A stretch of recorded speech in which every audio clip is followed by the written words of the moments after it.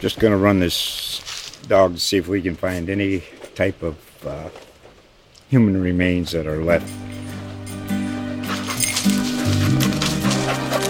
Listen to Where Secrets Go to Die, The Disappearance of Derek Hennigan.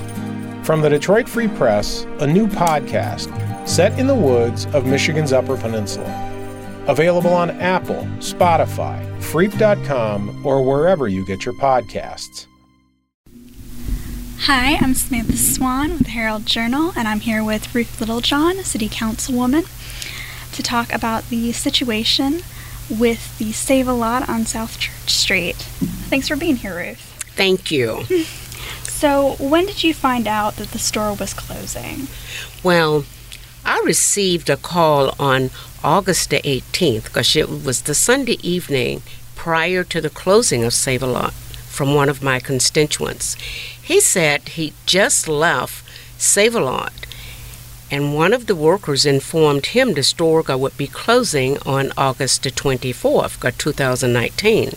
However, the worker had been informed if they spoke of this, they would not receive their last paycheck. The news was upsetting, and I sent a message right away to our city manager, Chris Story, and assistant city manager, Mitch Kennedy. The following morning, I was sitting in Save-A-Lot's parking lot waiting for the store to open. I met with the store's manager, who relayed the same message the worker was to have said the day prior. After leaving Save-A-Lot, I went directly to City Hall to meet with the city manager and assistant city manager.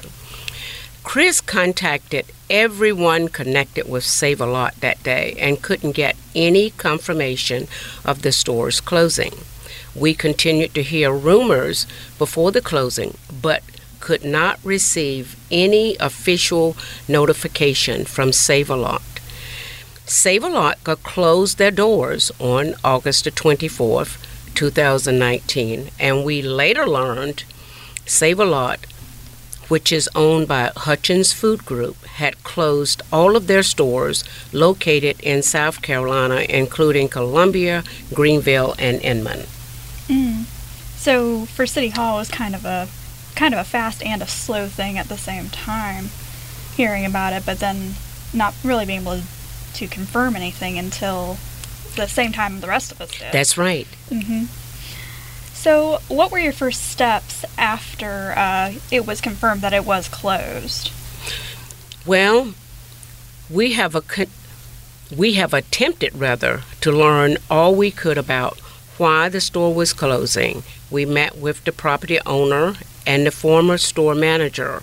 We then began working toward finding a replacement, and we continue. And what's been done so far in that search? Well, we've contacted all known grocery chains. We've commissioned a market study. We've met with the major grocery distributors. We've assessed the equipment needs. We've met with licensor/brands.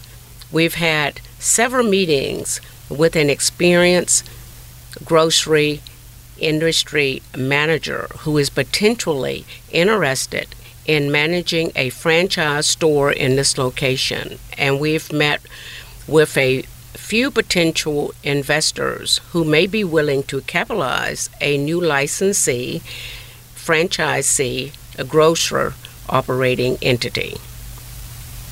Okay, so it sounds like you've been doing a lot. What does that mean? What does that mean for the current plan? Can you give me a little bit of a rundown on that?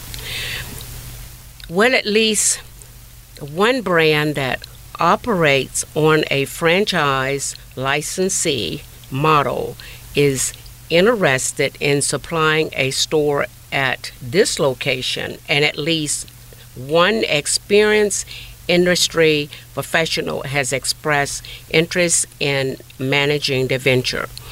So we may be attempting to establish a local ownership group which would operate a store franchise at this location. What exactly does that mean? You mean exactly what does it mean, the type of stores, these type stores? Yes. Well, one way of characterizing grocery stores is as follows. Okay, a corporate owned and operated, example, Ingles and Publix, and a licensee operated full assortment, example, Piggly Wiggly or an IGA grocer, or a licensee operated a limited assortment is something similar to the former Save-A-Lot, which was operated by Hutchins Food Group. Or you have a fully independent grocery, something similar to Deal's Market. Okay. So right now you're looking at the licensee operated full assortment. What would be involved in that? Well, Save-A-Lot was considered an assortment grocery, in that its offerings were aimed at bargain shoppers. It offered a limited number of brands and didn't offer certain product lines. In contrast, a full-service franchise store could offer a wider range of products. So what will it take to make this plan work? It would take approximately $475,000 in equipment, renovation, technology, and approximately $275,000 in initial inventory, plus experienced folks to manage the enterprise. Wow, that's a lot of money. It is a lot of money, yes. So when we're talking about this, would the city be trying to find somebody to run a specific franchise that you want to put into building, or would you be looking for a franchisor who has a store that they'd like to open but doesn't have a location yet? Well, the conversations are in very early stages. We've had some initial conversations with experienced folks who might be interested in managing a franchise. If we are successful in identifying capital, we are confident we can find folks with the necessary grocery industry experience. Okay, so it sounds like you've got a plan coming together for who would run this, but that is a lot of money. How would the city go about getting those kinds of funds? Well, of course, we would be looking for investors. We have been very fortunate in the past that we've had some good-hearted people to come forward and to invest, and we would be looking for the same in this situation. Okay. And so what's the timeline looking for getting something in there? I know people are very anxious to have a new grocery store on your side of town. Well, as I stated before, the city manager is phoning and speaking to people daily, and we are convinced that we are going to have a grocer in the next few months. We are very confident of that. Okay. And what can people do in the meantime to get their food and other necessities? Well, in the meantime, we had Hub City Farmers Market that was coming in and bringing things on Fridays for an hour. However, because of the foods, the seasonal foods are out, they will no longer come out until the month of March. Ruth's Gleaming is now going over to the Advent Church on Collins Avenue there, and they are there for certain days and certain hours. I don't have that information on me. I wasn't prepared to bring. I guess I should have, knowing that I was going to be talking about Save-A-Lot. I should have brought that information.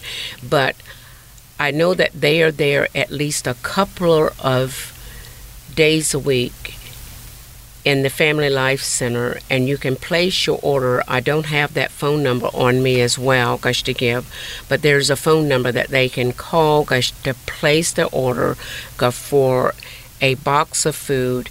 If you are on SNAP or something of that nature, you can actually get about $15 of food for just $5. Oh, wow. Mm-hmm. So that is good. And then they can also go down to Ingalls, down on Pine Street. It's at the corner of Pine and Union.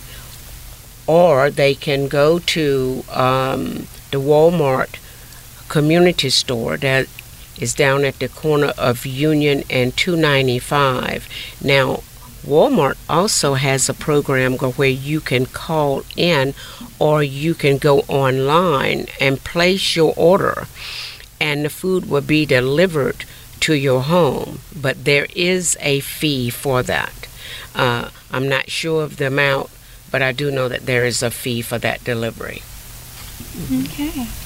Well, thank you so much for your time today, Ruth. And I hope that this has been really educational for everybody and can help everybody out. Well, thank you for allowing me this opportunity. Just going to run this dog to see if we can find any type of human remains that are left. Listen to Where Secrets Go to Die, The Disappearance of Derek Hennigan. From the Detroit Free Press, a new podcast set in the woods of Michigan's Upper Peninsula. Available on Apple, Spotify, Freep.com, or wherever you get your podcasts.